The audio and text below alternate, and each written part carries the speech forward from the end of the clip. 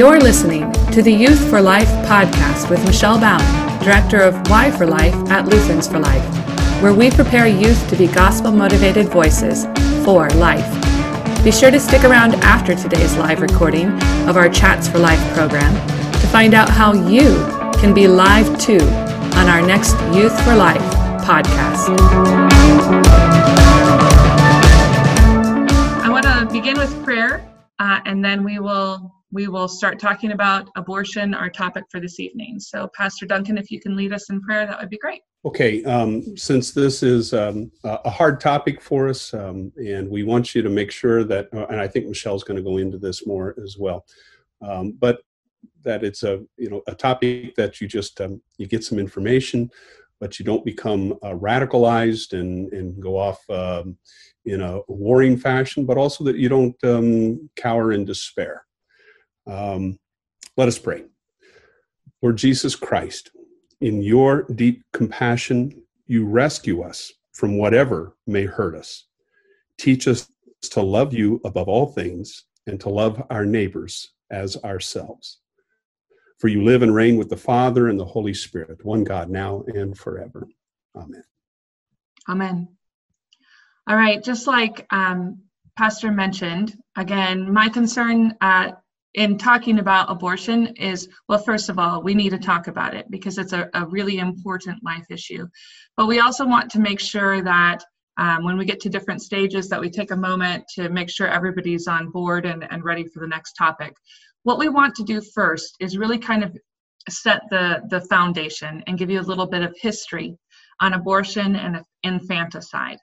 And to do that, I'm going to go ahead and share a screen. Pastor Duncan has prepared a PowerPoint screen or a PowerPoint presentation. And just like in the past, I'm going to go ahead and send you a link for this so you don't have to madly take notes or anything like that. But just sit back, listen, and prepare questions, those sorts of things. So. All right. Thanks, Pastor. This is not a scholarly presentation. This is simply an opportunity to kind of trace historically abortion and infanticide from BC times up through the date of Jesus in the early church. And then we're going to make a quick jump from there into modernity and talk about people and some of the attitudes that brought us from the early part of the 19th, 20th century into where we are today with Planned Parenthood. So you can see on the slide that's here, the terminology. Now, this definition of what abortion is comes from a resolution that was before the LCMS Synod, and they gave some guidelines in this resolution to go back and study both abortion and reproductive technologies. So this was just taken out of something that came off the LCMS website. Spontaneous or induced premature expulsion of an embryo, baby, from the mother's uterus, ending the life of the baby. This can occur through the failure of the embryo to implant in the uterus before the mother even knows she is pregnant, or by causing the loss of a baby who has already survived implantation in the uterus. So, of course, we know spontaneous abortion also carries the name miscarriage, and I think that we're going to talk about that at a later time. We'll also talk about birth control at a later time, and birth control is different from abortion. Birth control is a contraceptive that has the idea of not allowing a pregnancy to occur, no conception to occur at all. So this terminology of abortion definitely deals with the fact, as we Christians understand, a baby has been created through conception, and in the various stages of moving through the tube, the embryo in implantation is either taken out or sloughed off in some way. So this practice, historically, has been known through the centuries. There is evidence that Middle Assyrian laws, the Asherah laws, spoke against abortion in antiquity. And you can see some of the bullet points that an abortion was an offense against familial ties, that the mother and child relationship was going to be broken. One of the big factors about abortion in the antiquity states was this was a crime against the state itself, because states needed citizens. They needed soldiers for protection. They needed more people in population. Birth was considered the way to increase the population, obviously. And so if somebody stopped that birth, it was a crime against the state. And because of that, those who were found guilty of it, the women who actually caused abortions, were impaled on stakes and denied burial, because there was in that pagan society the idea that if they buried them, their blood and their death would make the land impure, polluted, and would potentially hurt future birth rates. So here's some of the verbiage from that Assyrian law. You can see it covers three different things. If a man strikes the wife of a man, if a man strikes the wife of a man in her first stage of pregnancy and cause her to drop that which is in her. So they didn't have the term abortion, but cause to drop that which is in her, it is a crime, and there's a penalty. If a man strike a harlot and cause her to drop that which is in her, again, penalty, restitution for a life. And then there's the clause, if a woman of her own accord drop that which is in her, so she causes the abortion, they shall prosecute her, they shall convict her, they shall crucify her, they shall not bury her. And even if she dies from that, which, as we know throughout history, that's one of the complications, side effects of abortion, you can die from it, then even then they'll crucify her and not bury her. It's pretty strict. In ancient Greek and Rome, you had a little bit of a change over time. Initially, abortion was legal. And on the right side of the screen, you can see in ancient Greek society, and some of the early philosophers actually talked positively about abortion. The philosopher Aristotle says, when couples have children in excess, let abortion be procured before sense and life have begun. And so there was varying degrees in the ancient world of when life was there. The quickening, maybe you've heard that in some times where you could actually feel movement. And before that, they weren't sure that life was there. Of course, we know that life begins at conception, when the sperm and the egg have come together and the egg is fertilized. And there's no movement that's felt. But prior to that, the sense of quickening, and I think that's where the sense of life had begun. So some of the early philosophers said, yeah, if we get an excess, let's let abortion happen. So that was part of ancient Greek and Rome, and then it changed over time. There was a need for citizens again. Roman leader Cicero probably changed some of this, and by the 1st and 2nd century, you have attitudes that children again seen as that material and financial asset. There's a reason that offspring need to be born. They're going to support their parents, and they're going to, in the pagan world, be responsible for the burial and the honoring of those parents. Of course, they're praying to pagan gods, and so there's this sense that you need people to remember you in the afterlife and to honor you in the afterlife, so you need those children to do that. There was also an increase in adoption. It became a practice in the Roman culture. So those who couldn't afford to take care of their children in the poorer status would often let their children be adopted into the higher classes of people. And that became a widespread practice because they could afford to do that. So when it comes to a biblical perspective, again, to do any research on the term abortion, you're not going to find Hebrew or Greek words that are going to be translated as abortion. But we do find the evidence of this idea existing. Many of you know the Mosaic Law, an eye for an eye, a tooth for a tooth. This comes straight out of Exodus chapter 21. When men strive together and hit a pregnant woman so that her children come out, which would be the abortive process, but there is no harm, the one who hit they shall surely be fined, as the woman's husband shall impose on him. And they shall pay as the judge determines. But if there is harm, and then you've heard the eye for an eye, tooth for a tooth, well, this is that statement. Then you shall pay life for life. And it goes on to complete that. You find also in the New Testament that the idea of abortion and infanticide, which we're going to talk about here soon, were not something that the church agreed with. So one of the earliest Christian Doctrines, the Didache. It's an extra biblical source, but it's a doctrine. It's a document that outlines a lot of doctrinal thought and understanding of the early church. It had a statement in it that said, "Do not abort a fetus or kill a child that is born." So again, the biblical perspective, and you can see the idea of what Mona brought up earlier, that God creates life and that all life is precious, really centers around a couple of things. One, that human beings are made in the image of God, right out of Genesis chapter 1. God made man and woman in his own image. In the image of God, he created them male and female.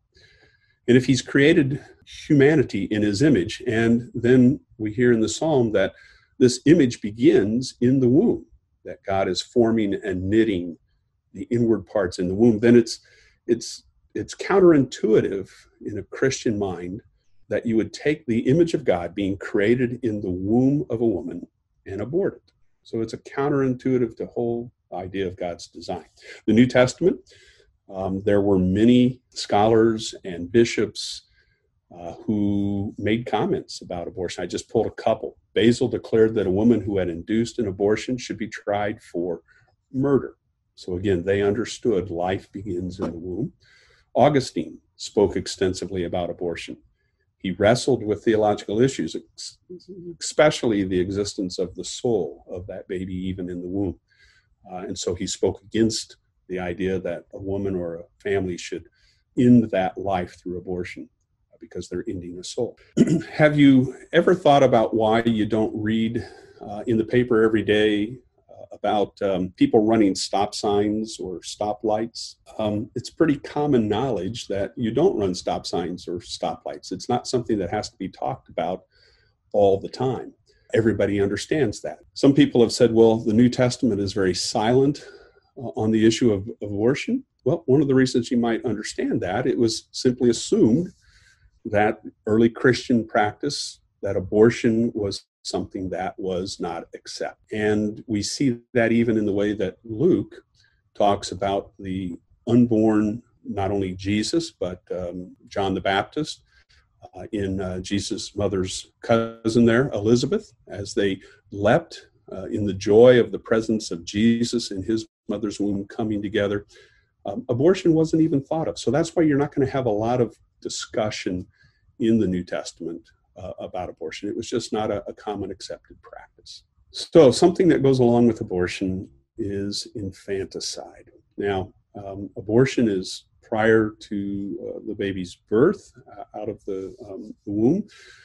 Infanticide is just what it says. It is the killing or the practice of murdering the infant that has been born. This has been something, and this quote comes from a scholar back in 1891, so excuse kind of the language. We put in some bracket to kind of describe what he's talking about. But he says it's the term or practice of murdering infants, which was very general among the ancients, and it still prevails among rude or pagan nations. The Greeks and the Romans, with all their high notions of civilization, were guilty of favoring this horrible practice by legislative enactments. He goes on to talk about Sparta.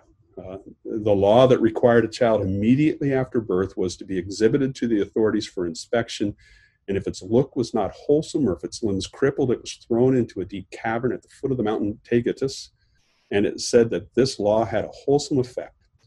The idea was that it made women a little bit more careful about what they did during their pregnancy, eating, drinking, exercise, proving to be excellent nurses.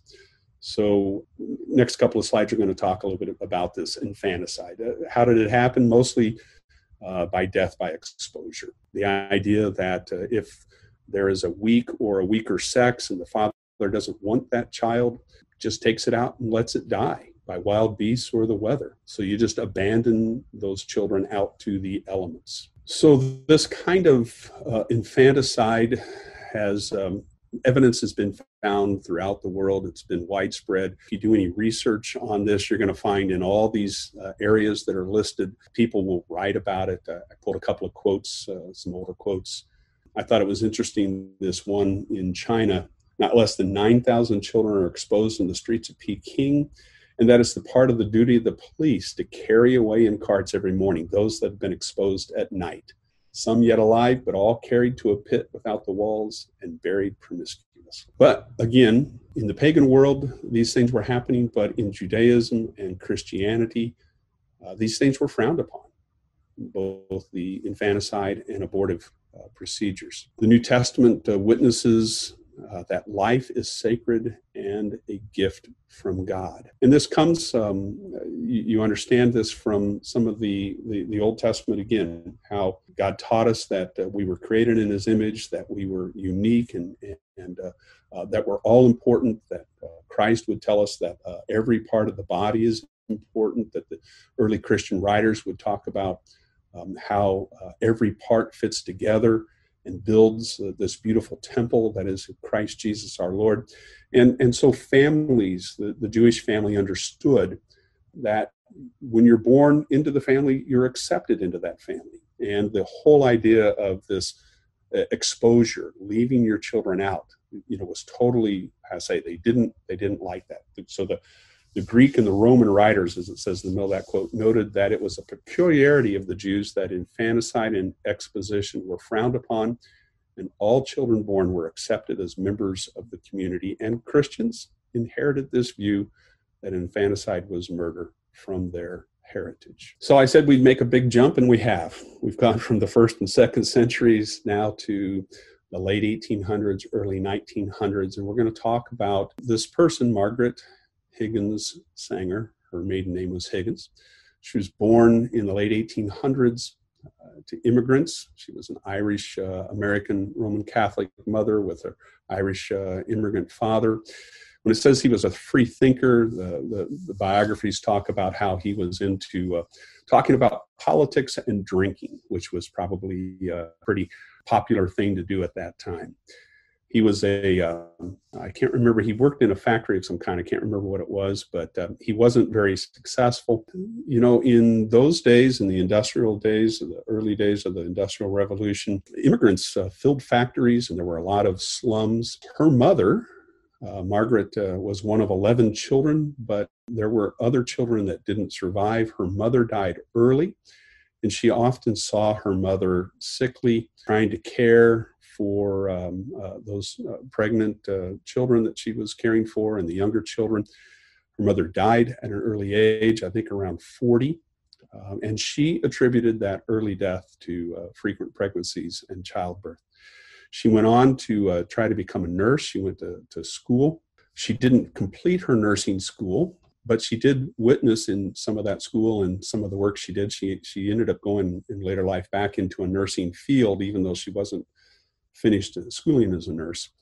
But she witnessed poverty conditions of the working class in industrial America. When she married, she moved to New York, and we'll talk about that in a bit. But she saw these conditions, and that there was numerous childbirth going on, and that women at that time had no access to birth control or information. And that became her life focus, to make birth control information available to women of all socioeconomic backgrounds and races.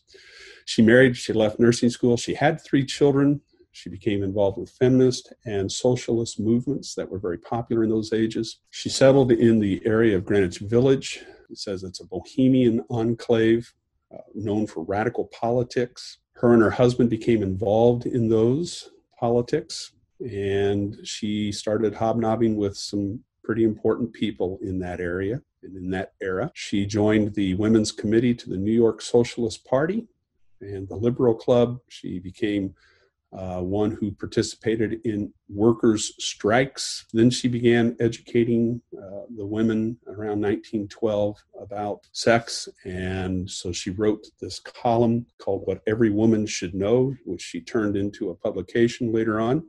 She also wrote another one called What Every Mother Should Know. Again, I said she worked as a nurse, and during that time she did a lot of working among the poor, the working class, and she saw a lot of ladies, women who had survived back alley abortions, as they call it, or tried to self-terminate their pregnancies. This is kind of the turn in her life. Around 1914, she takes on a more radical turn, and you can see her first magazine that she produced called The Woman Rebel. Look at the taglines: no gods, no master. What does that mean? She's trying to throw off all authority, and nobody can tell her or any other woman what is right for them. If you read the details, and certainly as you get this PowerPoint yourself, you can make it a little larger. It's kind of hard to read that, but within that first column, the aim, there's a section that talks about one of the things that she wants to specifically do. And I highlighted a couple of notes on the side on the left. She, as the editor of this, wants to make a series that she is going to discuss for girls from 14 to 18 years of age. And she talks about the present chaos of sex atmosphere. It's difficult for the girl to know just what to do, or really what constitutes clean living without prudishness. And she goes on throughout the column to talk about how from time to time she's going to give advice. Now, I find this interesting because as this movement moved into Planned Parenthood, which we'll talk about in one of the last slides, but that's really one of the things that Planned Parenthood tries to do in schools now in these age groups. And it's really some of the same potential focus that they're trying to subvert or get into the household, apart from mom or dad's philosophy and teaching, and present their own ideas. She becomes the woman rebel herself. She becomes very radicalized, and she finds that the use of violence as a tool of striking workers in order to secure women's rights to sexual freedom is an okay thing. Out of this woman rebel journals, she prints 8 of them over a period of time. It's during this time that she comes into contact with the law, because in the late 1800s, a gentleman by the last name Comstock, and I can't remember his first name. I think his first name is Anthony. He was the author of laws against obscenity, and these obscenity laws were applied to birth control devices and birth control advertisements, and we can talk about that in another section or another topic.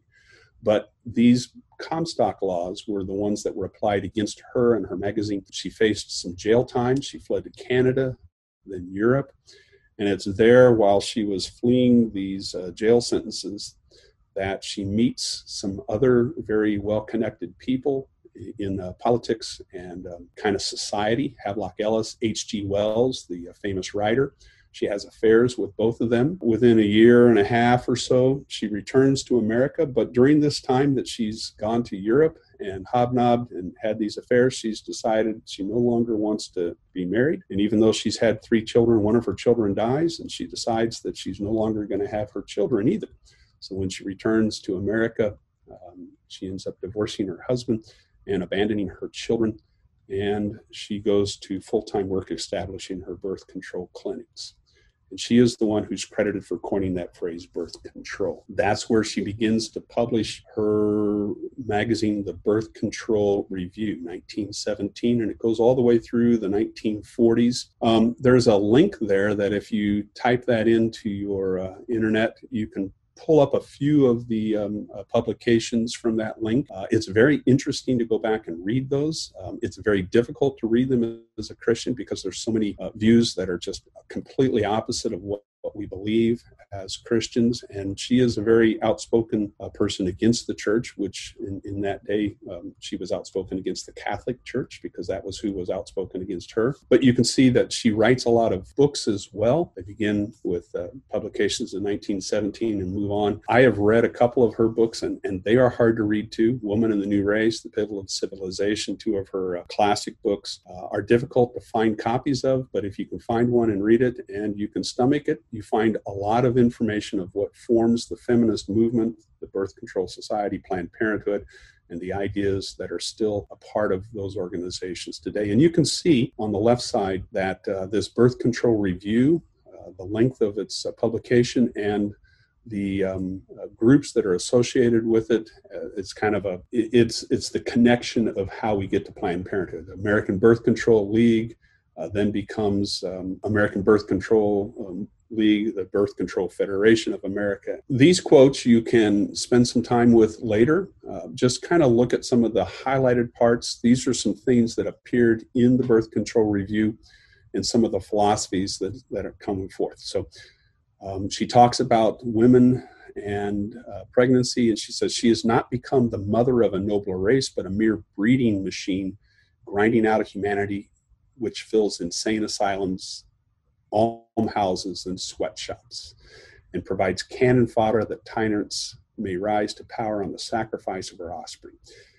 She really hates that God wants children to fill the world with that command.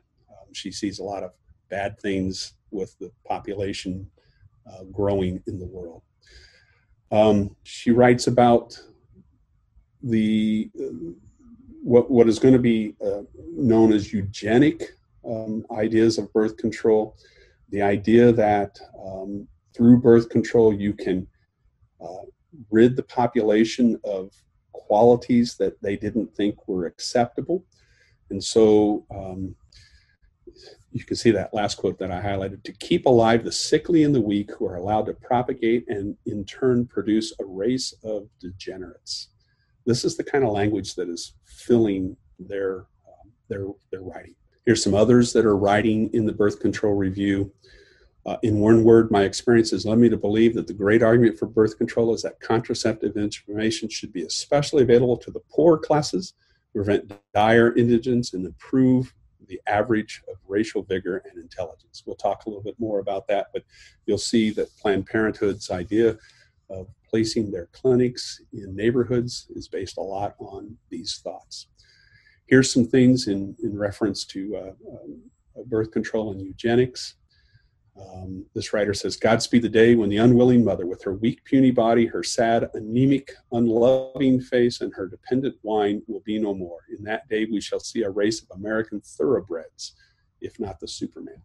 That idea of building a race of thoroughbreds was one of the taglines for her birth control review. And so this idea of birth control and eugenics in order to build a greater race, that sounds a lot like Nazi Germany as well, right? And in fact, one of the writers that she was hobnobbing with became the main source and implement behind Hitler's grand scheme. He ran much of the eugenic program under the Nazi regime. Here's another one, birth control by itself, freeing the reproductive instinct from its present chains will make a better race. Eugenics without birth control seems to us a house builded upon the sands. It is at the mercy of the rising stream of the unfit. This whole idea is racial betterment. Go ahead. So on the top left, this was put together by a group. These aren't actually statements that she said, but the statements that Margaret said in her life and in her magazine make these statements true. She believed in the superiority of the white race. She pushed for forced sterilization. She opposed charity and welfare programs for the poor. And she ushered in this world where abortion enabled the idea that some lives matter less. The eugenic tree that's pictured on the right side was actually published in one of her magazines. And you can see the quotes that are attributed directly to her right out of the magazine. Eugenics aims to better secure babies.